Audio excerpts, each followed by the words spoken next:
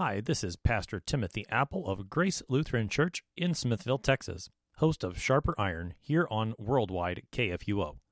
Thanks for being a regular podcast listener of the program.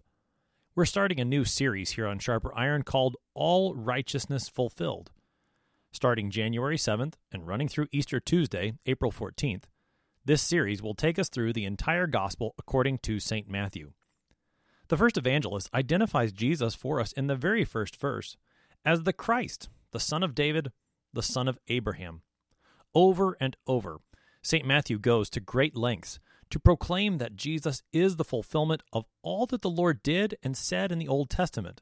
No less than 10 times will the evangelist tell us that Jesus does or says something to fulfill what is written in the Holy Scriptures. But that does not mean that Jesus is Savior only for the Jews. Nothing could be further from the truth. The surprising visit of the Magi and the boldness of the Canaanite woman are only two examples of accounts that will show forth the truth that Jesus is the Savior for all, and that will culminate in the promise that Jesus makes to his apostles.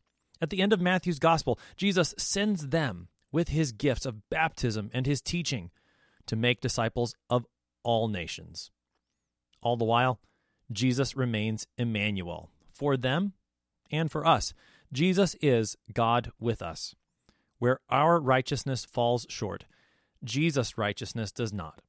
And he gives his righteousness freely to us to make us children of God by his grace.